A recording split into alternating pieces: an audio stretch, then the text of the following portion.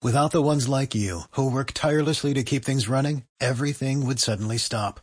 Hospitals, factories, schools, and power plants, they all depend on you. No matter the weather, emergency, or time of day, you're the ones who get it done. At Grainger, we're here for you with professional-grade industrial supplies.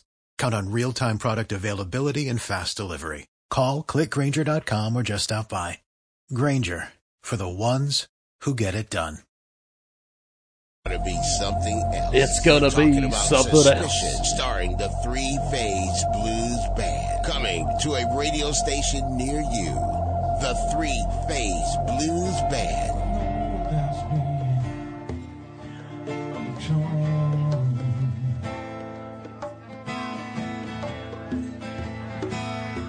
I'm gonna make my essence heathen. It's never used to.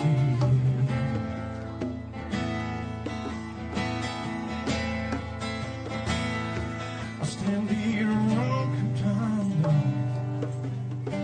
It's for you.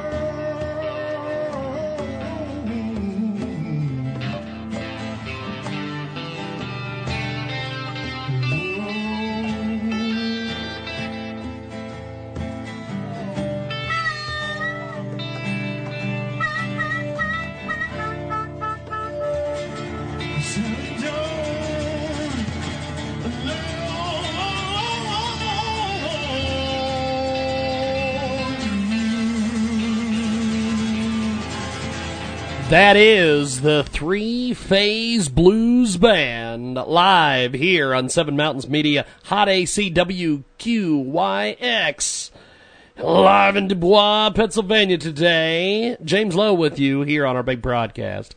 And we've got more coming up here on your home for the hits. Dubois. Who's moving to Dubois? Why would anybody want to move to that I don't know if it's a shithole or not.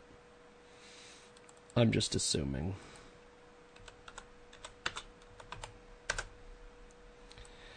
Dubois, my man, Dubois, Michigan. Michigan? Is it Dubois, Michigan? Is that where it is? I don't know.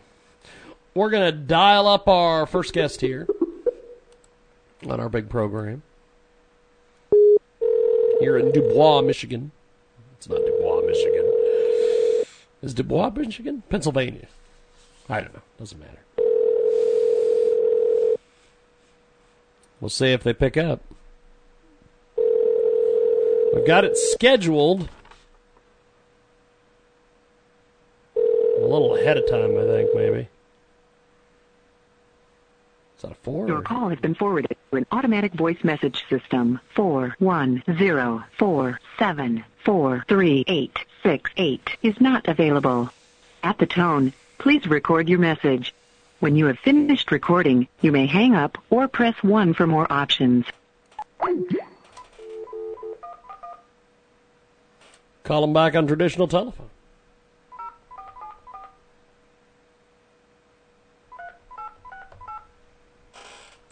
We will call them back on the traditional telephone.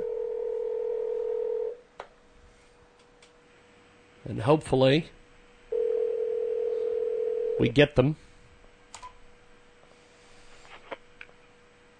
Good afternoon. This is Harry. Can I help you? Good afternoon. This is James Lowe with Gay Jag Radio. We had a scheduled interview for around this time, so I was giving you a holler. How are you? Cook, you still there? Yes, I'm still here. We had a scheduled interview, so I was giving you a call for that. How are you? Oh, I'm doing great. Well, are you still able to do it? We just tried to call you on Skype and went to voicemail, so I figured I would call you on the phone here. And oh yeah, this is better. Okay. Well, that'll work. Well, we're live as live can get here on our big broadcast, coast to coast, border to border on TuneIn, iTunes, iHeartRadio, and, of course, AMFM247.com. And as a tradition here, we always let the guests do their own introduction, just in case I miss anything. Go ahead and tell us a little bit about yourself, my friend. Well, my name's Harry Wedower, and I am a retired naval officer. Served in the Navy for 20 years, and then following that, I started a second career as an attorney, which I am now. I am also the proud son of Donald H. Wedower, who is my dad and is a very badly wounded World War II combat veteran who, after losing both of his legs and his sight during the war, went on to a national and prominence in the field of rehabilitation for the blind, and really became a real leader in that field. And it's over just the last few years that I've sort of learned more about his story, and after learning more about it, I decided that, I really need to put this into a book in the hope of inspiring, veterans of more recent wars, such as Iraq and Afghanistan, who've gone through, I think, some of the same things my dad did, as well as just, for the general public, kind of tell his story in the hopes that they might find some hope and inspiration in it. Now tell us a little bit about this book, because this is absolutely amazing. Give us some details on this. Sure. Well, it starts with my father being a youngster, grow up out y'all's way. He's from Dyersville, Iowa, and was drafted into the Army in 1943, and was supposed to be an officer, but then the Army decided it needed more frontline soldiers than pulling triggers, and it needed officers, and so they put him into a frontline unit, 99th Infantry Division, and he was deployed overseas in October, November 1944 to the front lines in Germany, in the area called the Siegfried Line.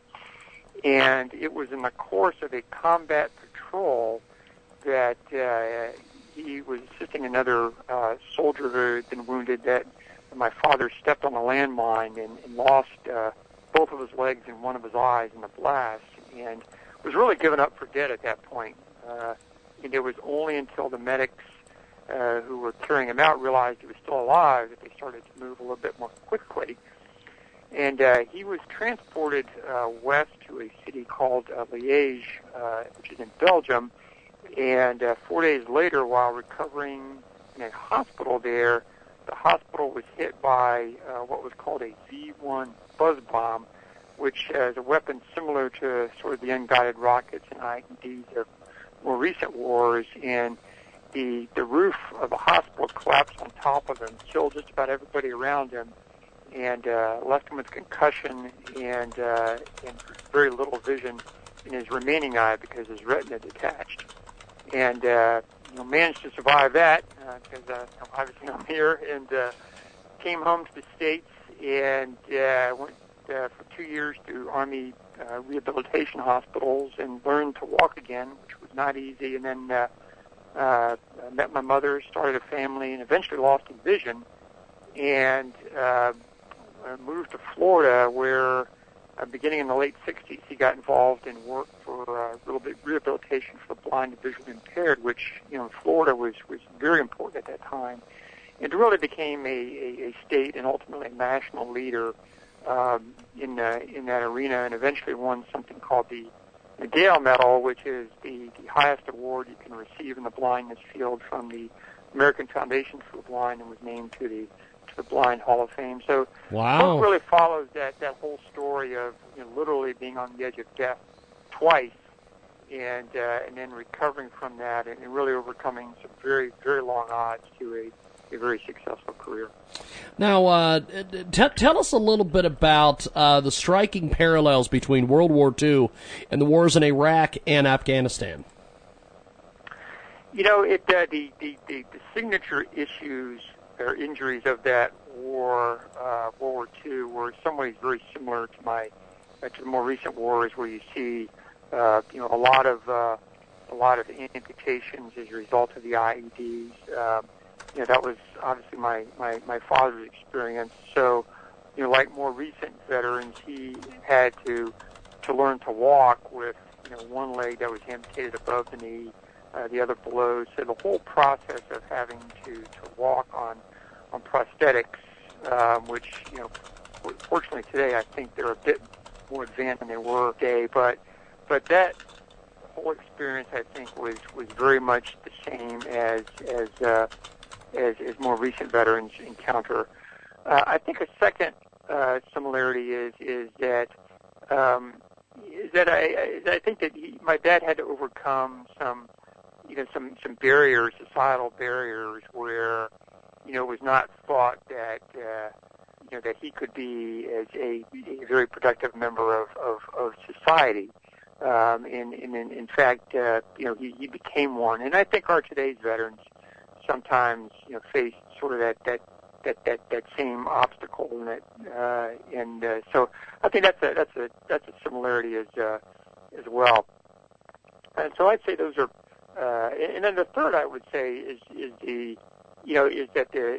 that there's a real struggle of kind of why me. I mean, my dad was 19 years old, about the same age probably as a lot of more of our recent veterans, and like them, he had some very life-changing experiences at a very young age, when it's very easy to kind of give up hope and ponder why me. But like more recent veterans, my dad went through that, but overcame it, and that's really why I want to tell this story, because after I hear veterans from more recent wars, on the radio and the media and whatnot, I think, my dad was in their shoes, and I hope that his story can help them. We've got a great guest with us today. Joins us live here on our big broadcast. And the author of The Bravest Guy is with us today here on our broadcast. Now, the power of optimism and hope, how Harry's father's admirable unflappability helped him endure the war and the challenges that followed. Tell us a little bit about this, my friend.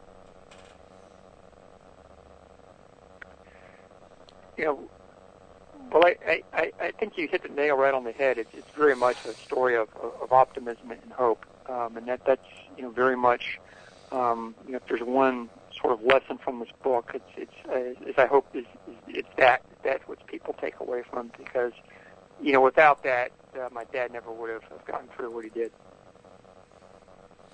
We've got a great guest with us today. Joins us live here on our big broadcast, coast to coast, border to border, TuneIn, iTunes, Radio Loyalty, Stitcher, and the brand new Jiggy Jaguar app available in the App Store. Now, tell us a little bit about the writing process for the book and putting that together. Sure. Well, it took me longer than I would have liked. It was about a 16-year process, and it actually started not as a book, but just as kind of a family scrapbook idea, because, growing up, I didn't know a great deal about what my dad had undergone, and, I just wanted to learn more for my own son and for my larger family. So I just started gathering mementos and then just interviewing them. And as I started to gather more information, I started to travel as well. So I went to where he was stationed in Texas during the war, and went through training. I went to the National Archives to review unit histories. I went to a hospital in Pennsylvania where he had been. I actually went overseas and visited sort of the battlefields where he was at, and some of the cemeteries over there as well, where some of his fellow soldiers were buried, and just did a lot of interviewing. And it was a long process also, because I think it was common with my dad with other members of World War II generation is that they just didn't like to talk about the war very much. So extracting stories about what my dad went through, his days in combat, was hard, and that just took time. And so it was after a long process of traveling, archival research, interviewing him, and then just gathering as much other information I could from family members that put me in a place where I felt, well, this is a story that I can now really tell accurately, and in one that's hopefully meaningful to a wider audience. We've got a great guest with us today. He joins us live here on our big broadcast, coast to coast, border to border, iHeartRadio as well. Now, tell us a little bit about having faith in institutions, public service. While it can be messy and frustrating, through the grit and determination, you can make a lasting difference. Break that down for us, Harry. Sure. My dad's, I think, is just an excellent example of that. He started off as an entry-level counselor at what was then called the Florida Council for the Blind, and he had previously worked as a counselor at the Veterans Administration. And so, he was early on, he sort of encountered a lot of bureaucracy, kind of the old way of doing things, because that's the way it had always been done. And in Florida, the blind were basically consigned to just doing certain things, and they were only allowed to serve in a manufacturing kind of capacity in a very narrow range of products. And that was all that the blind were thought capable of doing.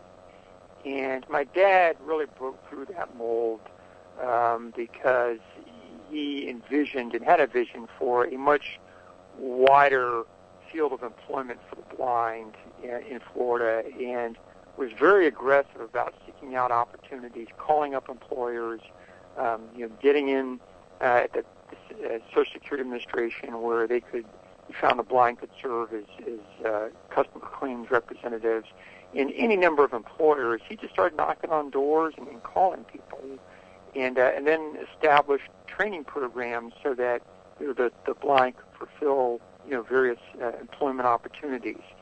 And then the other thing he did was he became head of his agency within 5 years of joining it, and he really wanted it to be an independent agency that just wasn't smothered in layers of bureaucracy. So he undertook a very bold move to make it much more independent as far as its organizational structure and whom he reported to, and took a tremendous risk in doing that, but just wanted to rid the agency of layers of bureaucracy above it, and managed to pull that off, and then entered into a lot of public-private partnerships, because his view was that it doesn't all have to be just government. It could be the government, public and private partnerships. And for example, he established the first Center for the Multi-Handicapped Blind in Florida Training Center, which is people like himself who were not just blind but had other handicaps, and established one of the first centers in the nation for that. So he was always sort of an out-of-the-box thinker, not a one-size-fits-all kind of person. And I think in that respect was kind of way ahead of his time. We've got a great guest with us today, joins us live here on our big broadcast, and the fantastic author of The Bravest Guy. And now tell us a little bit about visible and invisible wounds of war, from a loss of arms, legs, the faces to PTSD. Give us that breakdown, my friend. Yeah, that's a great question, because I think that was one of the things that really struck me in my father's experience, given how much notoriety that PTSD, and justifiably so, has gotten within the last few years. In his day, it really did. I mean, my dad was in the Army hospitals for 2 years, and he had literally one encounter with a psychiatrist who gave him only kind of a perfunctory interview, and he was done. And I think, and I don't know this for certain, but I just theorized that part of the reason my father and other World War II vets didn't talk a lot about the war, because it just wasn't considered the thing to do. You were back in the day they kind of called it shell shock, and you were just sort of frowned upon, and you just weren't supposed to let it out. And I think, and again, I'm just theorizing, but I think that did some damage to veterans of that war, because they couldn't just get it out there. They had to sort of live with this, inside their head for how many decades. And so I think that that's been an invisible wound of that war, and how many people it impacted. I'm not sure we'll ever be able to tell, because they just simply weren't as encouraged to talk about it. Whereas I think we've definitely, it appears like we've made strides in more recent wars. We've got a great guest with us today, joins us live here on our big broadcast. Now, give us the stark differences between post-World War II society and today's society for some of these soldiers returning home and veterans of these wars. Yeah, I think there's some better things and maybe not so better things. What's better about today is to kind of pick up on what I was talking about. Is I think that there's a much more of awareness in society about PTSD and understanding of veterans in that regard today. I think there's much more visibility and acceptance in society about that. One of the aspects that I think that perhaps the veterans now have a bit more of a challenge is that World War II was obviously a huge undertaking, and you had literally millions of veterans coming home, and just about every family in this country in one way or another was impacted by the war.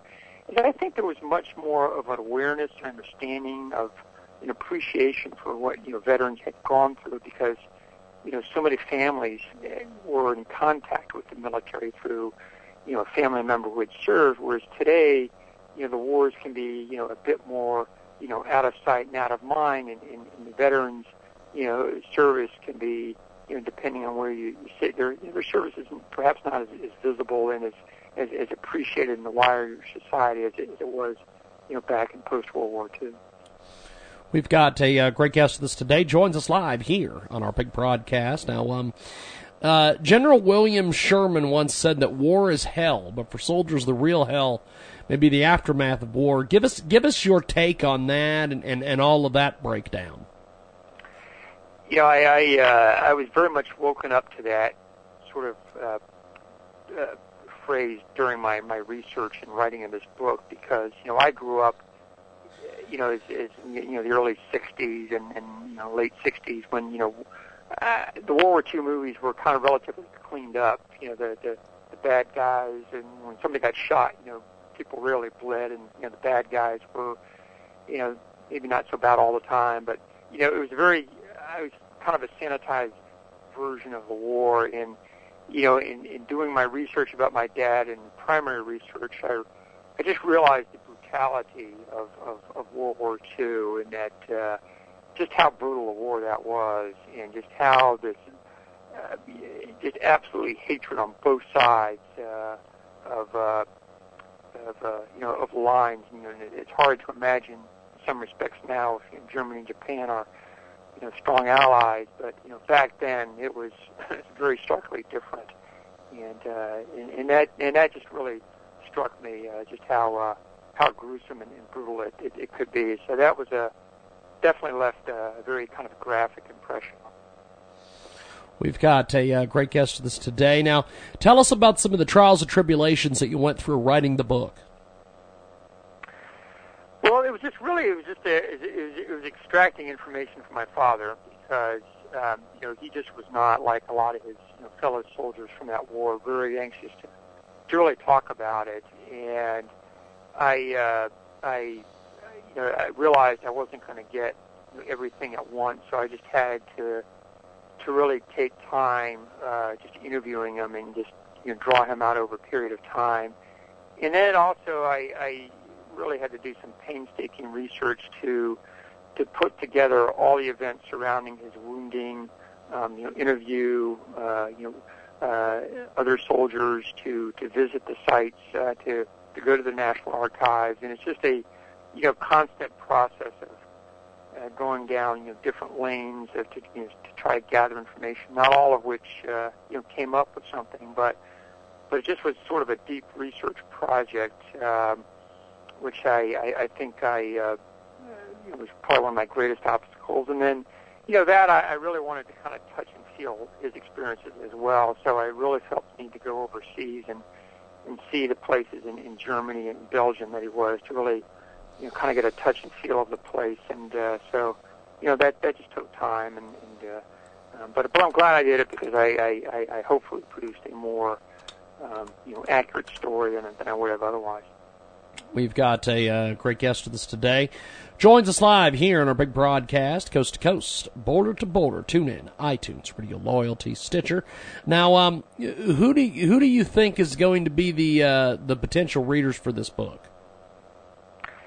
I would gather it probably into about 4 different groups. I would think veterans of the more recent wars and their families. I think is one group. Secondly, was people who have experience with World War II, whether through family members or some other connection.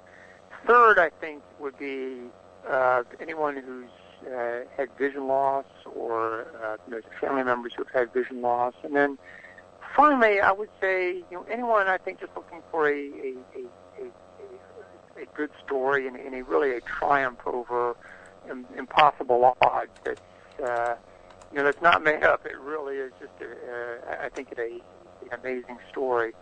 And so, and people who are looking for inspiration and hope. And so I think those 4 groups is where hopefully we'll find my readership. So I've put it out there in all forms, in print, in electronic, Kindle type of form, and also it's now an audiobook on Audible. Now, going through and doing the audiobook, what was that process like? It was interesting, because I felt it very important to get it out there on Audible, because my readership I hope and want to be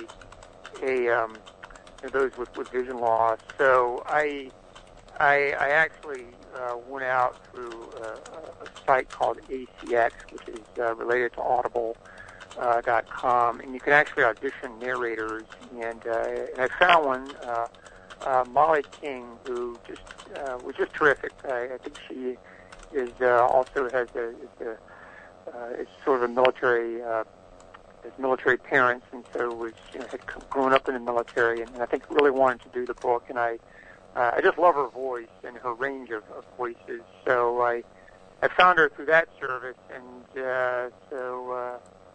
she agreed to do it, and I think produced what is just a great narration. Now, with this book, are you going to do a follow-up or anything of that nature? I'm not sure I'll do this this particular story, because I tried to kind of get it all down there. But I do have another book kind of rattling around in the back of my mind that I think some of the same themes as in sort of overcoming impossible odds and people kind of coming together to overcome great odds. I've got in a story that's set in history, and it involves the military. It's calling the back of my mind. So I'm going to come out, not directly my dad's story, but something though that might in some ways be similar. Probably be forthcoming with. Awesome stuff. Well, before we let you go, if people want to correspond with you online or social media, how do they do that exactly? Sure. You can reach me through Facebook. You can reach me through my website for the book, and that's www.bravestguy.com. And and you can find the book on Amazon. And if you read it and have any comments on it, I would love to get your review on Amazon. And if you listen to it, I'd love to get your review on Audible. Or Barnes & Noble as well. So any of those places would be great. Well, good stuff. Well, I appreciate you making time, and we'll talk to you soon. Thank you, sir. Thank you, sir, so much. Really appreciate it. Appreciate it. Thank you, man. Harry Wiedener with us today. We're going to take a time out, come back with more here on the big program. This is the King of the Mountains, just here, and you're listening to the Jiggy Jaguar on JiggyJaguar.com.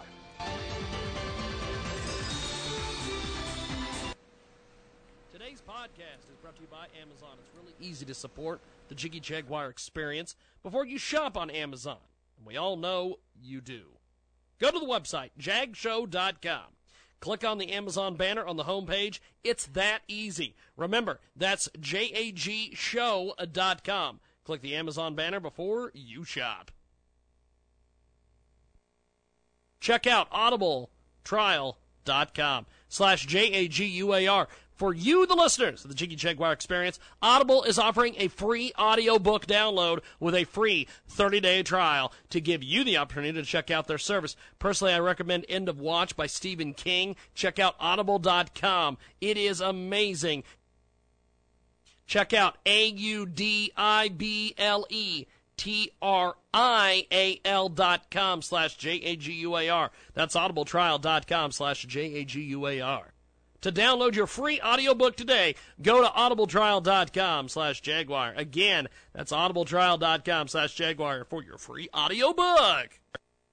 But an incredible new marketing partner on Transmedia Worldwide, Change of Heart, a film by Pickle Ticklick Video Club. That's right. A love story about two women torn apart too soon.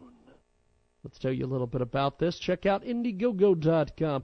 With this film, we hope to remind people that it wasn't long ago that gay marriage was illegal, and the LGBT community were second-rate citizens with limited legal recourse. Through Change of Heart, we will relieve a moment prior to legalized marriage in the United States. Leading character, Becky, must overcome the limitations placed on her by society, as well as make a life-altering decision regarding her loved one. Check it out on Indiegogo.com. That's INDIEGOGO.com. Change of Heart, a film. Check it out today. And tell them you heard about it here, Transmedia Worldwide. Jiggy Jaguar. Neil Bort's with us today. If they put Fox News on, liberals will complain. If they put CNN on, conservatives are going to complain. Jiggy Jaguar. We've got Tom Donahue with us today. I started to organize, and no, not like Obama. Jiggy Jaguar. Publisher of Talkers Magazine, Michael Harrison. And it's a lot of fun, and it's very informative, and it does a lot of things. One, it's www.jiggyjaguar.com. We've got an incredible new marketing partner with us today, Transmedia Worldwide. QLIPP is the ultimate tennis performance sensor. It measures every part of your stroke, analyzing the spin, speed, and sweet spot accuracy of each shot. Designed to improve your game with the most advanced analytics possible, check out igg.me/AT/QLIPP. Oh, that's right. It's an amazing, amazing new product. Check out igg.me/AT/QLIPP. This is the King of the Mountains, just here, and you're listening to the Jiggy Jaguar on JiggyJaguar.com. Yay, indeed. Download our app, JiggyJaguar.us. Find it in all the app stores. Also, tune in, iTunes, Radio Loyalty as well. We're going to get a hold of Dr. Clete Bullock here in a few moments. The fantastic Dr. Clete Bullock. He's our buddy. We love him. And we are going to go to Dr. Bullock here in just a second. We're calling him a little early. About 30 minutes early. But we'll see if he picks up. Hello. There's Dr. Bullock. How are you, sir? It's James giving you a holler. How are you? Who is this? James Lowe. You got an interview with us in about 30 minutes, but I wanted to know if we could do this early. Sure. Okay, well, let me get everything set up here real quick. We've got Dr. Clete Bullock with us today. Conflicting with Trump is the topic, and we're going to be diving deep inside the mind of Trump with the authority on educational policy and leadership, our good friend, Dr. Clete Bullock. And Dr. Bullock, you've got an experience, 40-plus years of public education. We've been talking to you about education and life and everything for like the last 4 or 5 years here. Give us a little bit of the management style and the conflict management style that President Trump tends to use, my friend. Give us an inside scoop here. Well, there are 5 different conflict management styles. There is competitive, collaborate, compromise, accommodate, and avoidance. Okay. Yes. The style that we have seen on TV tends to be competitive. If you look at what he did to the 14 candidates who were running against him, I think it was 14, wasn't it? Or was it 17? I believe it was 14, 17, something like that. Yeah. He took them all on. Yes. And it was, I win, you lose. And he won. So we have seen that style. And then when you go to the Paris peace agreements, he used the competitive style again.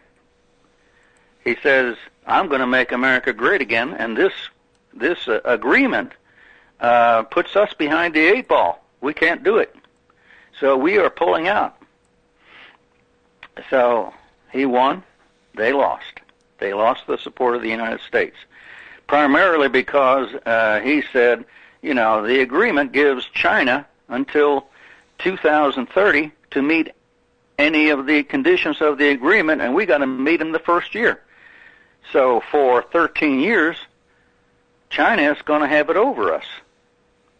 Does that make sense? Yes, it does. Okay. We've got then Dr. Bullock. Then you've Go got ahead, the Cuba my friend. deal. Yes, you've got the Cuba deal. He poo-pooed that one and pulled out some of the things that Obama had agreed on there. I'm not exactly sure what all is involved in that, but there again, he says, we didn't win on that deal. We got nothing out of that deal. So that was a dumb agreement, so, we're not going to honor it. So what's going to happen there, I don't know. But it was, again, but if you look at the other side of that, Obama, that was accommodate. He gave Cuba a whole bunch of stuff and got nothing out of it. In the Paris peace agreement, he got the agreement, but he gave up everything to get it. It was, again, a lose-win. Then when you look at Iran, the Iran agreement, my God, was that accommodate or not? I mean, we got nothing out of that, and we gave away billions of dollars. If you look at the 5 people at Guantanamo who he cut loose, he didn't get anything out of that. Just turned them loose. And the deal to get whatever his name back, that soldier. Yes. Yeah, we got 1 person out of 5. Wow. That was accommodate. So I have not seen Trump use accommodate yet. Now, whether he does or not, whether that's in his baggage, he's a very complicated personality. In The Art of the Deal, and I have not read the book, but I taught collective bargaining. And what's going on right now with Congress on the health care thing is a classic case of negotiations, okay? So you've got the 4 conservative senators and the 5 moderate senators, each of which are in a state of conflict. So there's got to be negotiations because Trump needs 50 votes. So how is that going to play out? Are they going to collaborate and try to get to win-win so that the conservatives get some of the things they want and the moderates get some of the things they want? That's collaborate. I don't think it's going to be collaborative, I'll be honest with you, because I don't know that there is a deal where each side can get something that they want and they'll say they'll vote for it. It's going to be a compromise of some kind. That's my guess. And a compromise is lose-lose. So competitive is win-lose, collaborate is win-win, compromise is lose-lose. So the 4 conservatives are going to have to give up something that they want out of that bill, and that legislation, and the moderates are going to have to give up some of the things that they want put in. Yes. And they say Trump says he's going to get a deal. So I'm guessing that Trump is going to call each of these 9 people into the Senate, into his White House, and have a talk with him. And maybe he's going to accommodate them in some way. I don't know. I'm thinking he's going to have to get a deal. But, I have not seen him use accommodation as a style. I lose, you win. Yeah. At least not in public. Now, with the news media, his style is competitive. You bastards, you're too damn left, liberal, false media. Yeah, you aren't going to get me. I'm going to win this battle. And to some extent, he is. But anyway, those are the 5 conflict management styles. How much time do we have left? We've got I don't know, 15 minutes here with you, my friend. 15, 20 minutes. We've got Dr. Clete Bullock with us today, talking conflicting with Trump. And now, I know that there's a lot of folks out there, and we talk about management style in this broadcast with you all the time, my friend. Which is the preferred management style that most leaders use, whether it's political leaders or business leaders? Give us your thoughts on this, my friend. Okay. Here's the style most would say they use, and here's the style that comes across. And Trump does both those, okay? Servant leadership is the preferred style. Self-serving leadership is the style that many people perceive Trump to have. They say, is he really doing this to make America great again? Or is this really for his ego, self-serving, okay? A lot of people would say that he is self-serving, okay? Yes. And that his family is self-serving.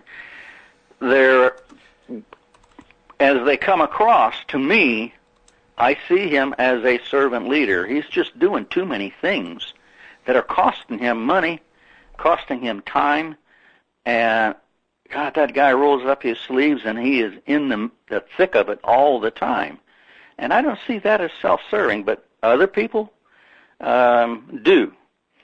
When I interviewed all those students in West Virginia and asked them what they liked about school, they said, the teachers. And I said, what don't you like about school? And they said, the teachers. We've had this on your show before. And they said, well, some of the teachers care about us and they listen and they'll help us and they're there to make sure we learn. And then these other teachers come in with their cup of coffee, plop the feet up on their chair, and they say, look, you guys, if you're here to learn, I'm here to teach. If you're not here to learn, it's your problem. They don't care about us. They don't listen to us. All they want is their paycheck. So if you were to ask those teachers, are you here to serve the needs of the kids? Absolutely, they'd say. When I ask the teachers what they like about their school, they say the administration. What don't you like about it? The administration. They perceive many principals and central office and superintendents to be self-serving. They are only there until they can get a better job. They don't care about us at all. All they want to do is raise the test scores and move on to the next position. Yeah. They come across as self-serving. In the 2 books, there's 2 new books out now. They're both on Amazon. The style that's there is servant leadership, and I give a number of techniques that they can use to make sure they come across as self-serving. I don't know what Trump's going to do to come across as a servant leader. Every once in a while you'll see something on Facebook that he has done that proves that he is a servant leader. Some nicety he did for this family and that family, where he sent cars out to get them, where he sent money, where he called them, and so forth, you know.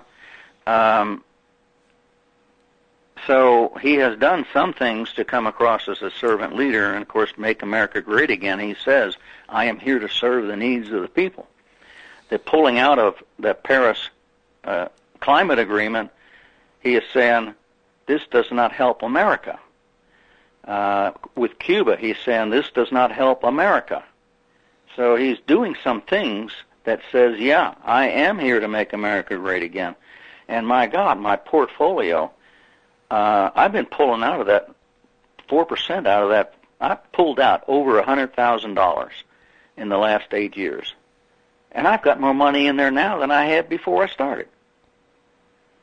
So there's a lot of things that I can support him as a president. And I do support him as a president.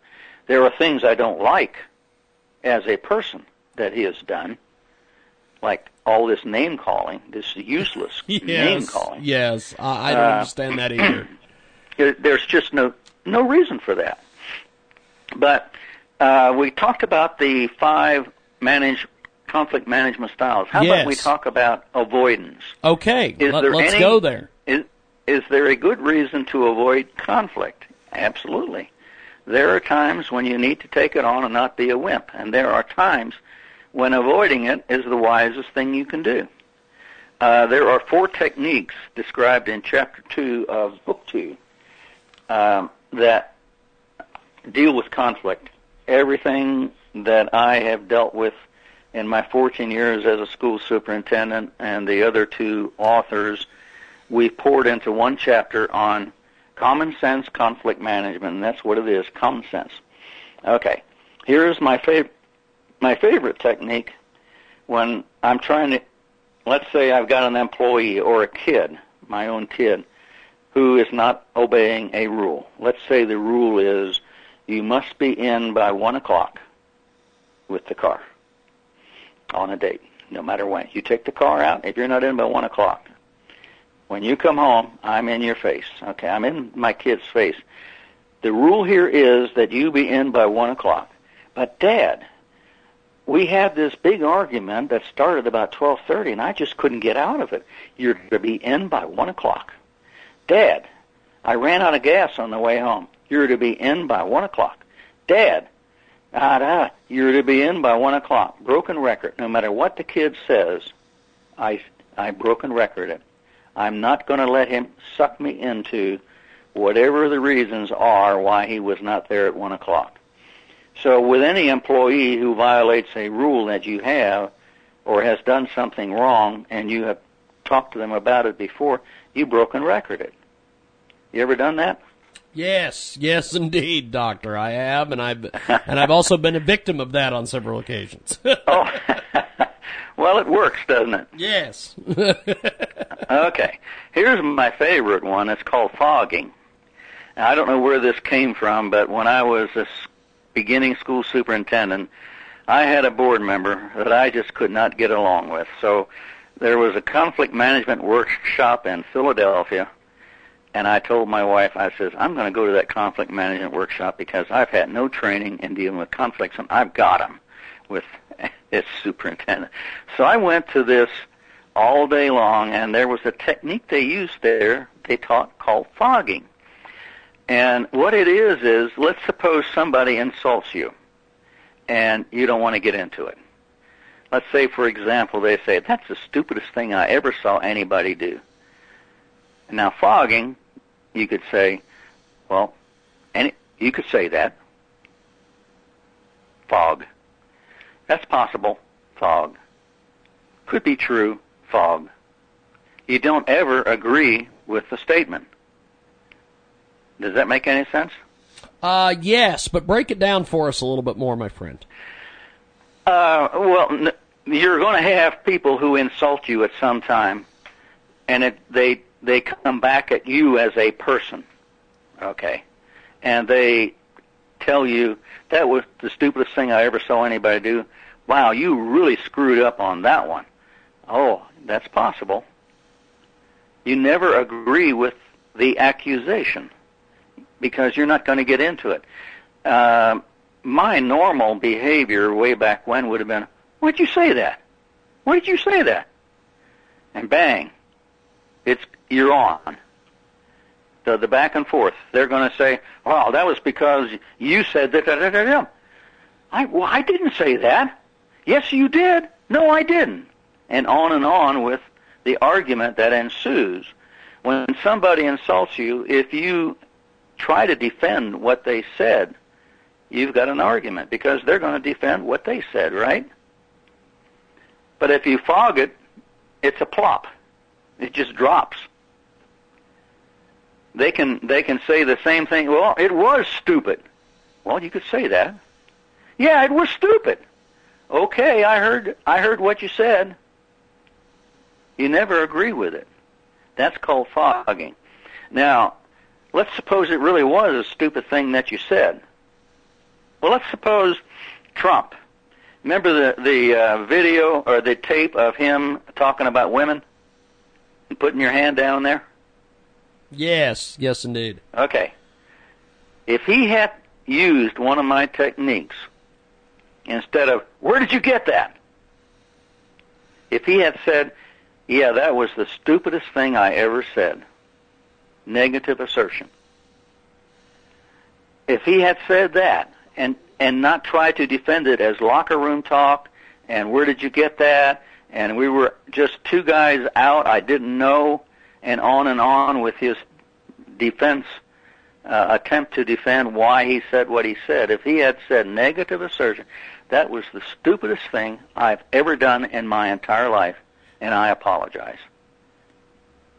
I think it would have gone away. At least it wouldn't have been on the air for, months?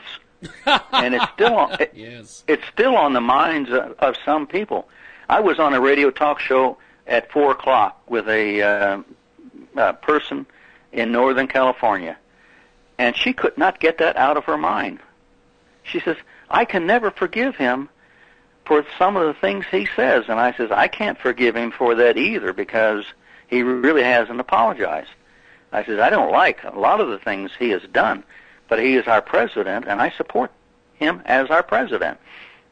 So we just kind of dropped it right there. But, yeah, that's still on a lot of people's mind that he would say that. What kind of person would do that?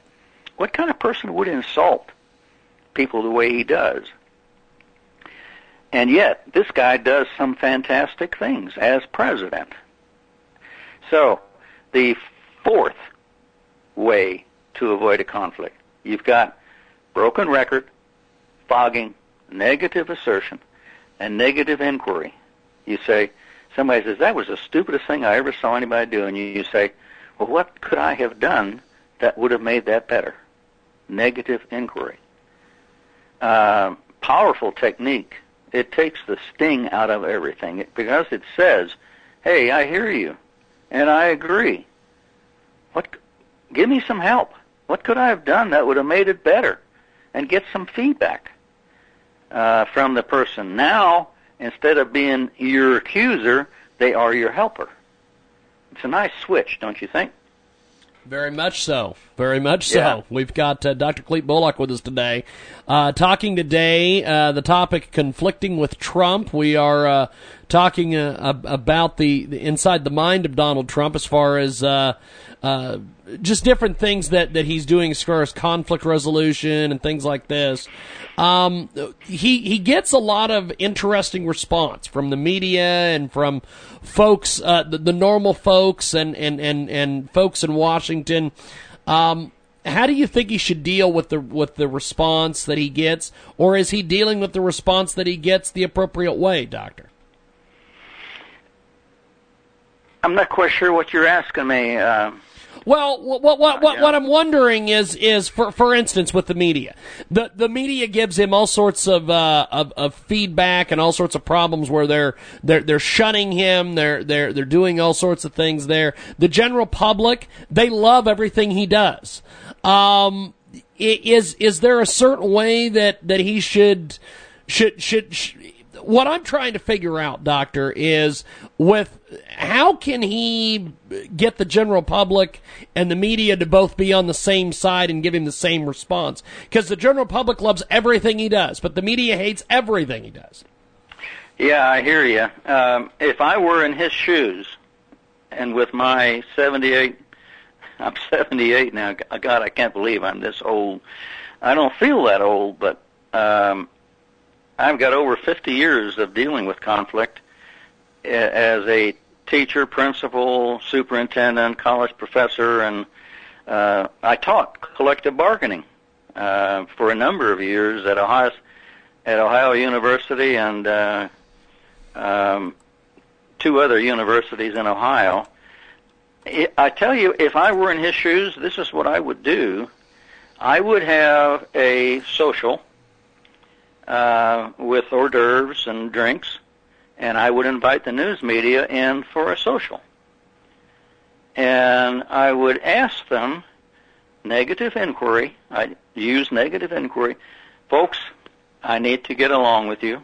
I want to get along with you. You are the eyes and ears of the public.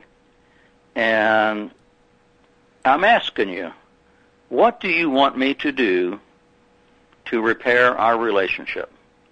Here, I'm going to give you 3 3x5 cards. What do you expect of me as a president that will make our relationship better? That's the expectations diagnosis that I describe in Chapter 2 of Book 1. As a school superintendent, I went to my teachers. Now, if you think there isn't conflict between teachers and the superintendent, it's there before you even walk through the door.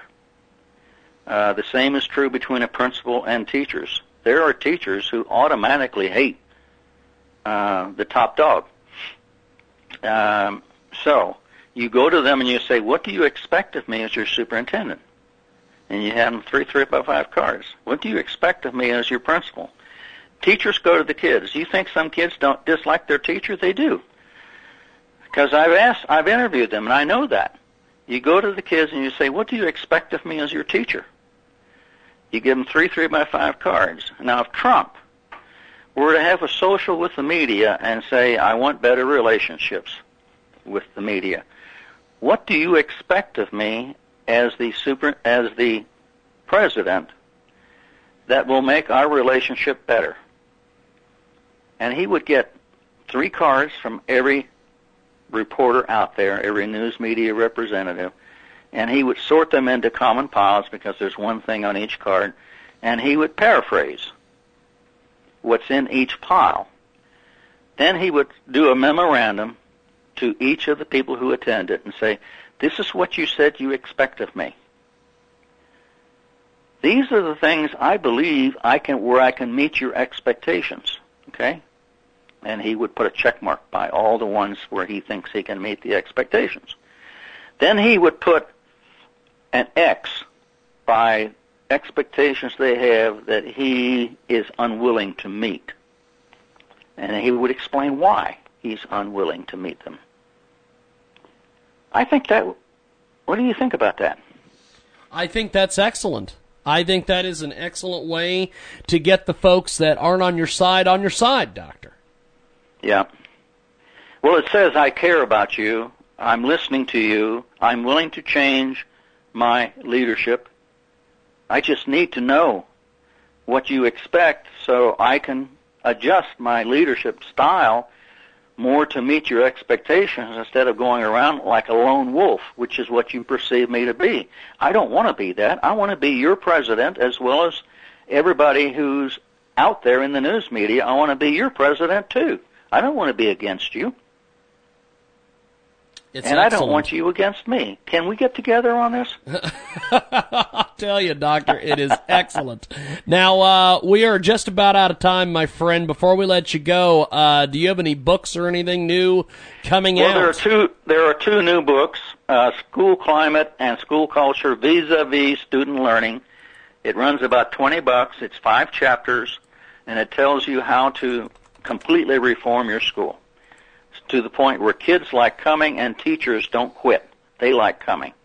Okay, that's book 1. Book 2 is called Enhancing School Culture and Climate, It deals with two of the major problems that principals and teachers have. One is communications. Chapter 1 is on interpersonal communications, the 5 basic interpersonal communication skills. You can have me back on that one. We can definitely. We can talk about how do you communicate with people. What are the 5 basic skills? That's Chapter 1. And then Chapter 2 is conflict management. And openness and trust is a major, major problem. And it's a major problem in marriages. It's a major problem in all organizations. And right now, in the White House, openness and trust, it isn't there, except for the close inner circle. And with Congress, the Senate, and the representatives, openness and trust, they hate each other. They don't trust each other. So there are 2 chapters in the book 2 on how do you build openness and trust. We could talk about that. Well, openness has 2 factors and trust has 5 factors, and how do you get at them? Anyway. I definitely want to have you back, and we definitely, sometime in the fall, need to get you back on the TV show, because that was an interesting discussion earlier this year. So I thank you for being with us. And well, it's always fun being on your show, Jimmy Jagger. Hey, I'll tell you, you are the guy, my friend, and I enjoy our talks. And have yourself a wonderful, wonderful rest of the week, and happy Independence Day, my friend, next week. I appreciate that. You too. Thank you, my friend. Take care. We'll talk then. Cleet Bullock with us today. That is that. We are going to take a break and see you later.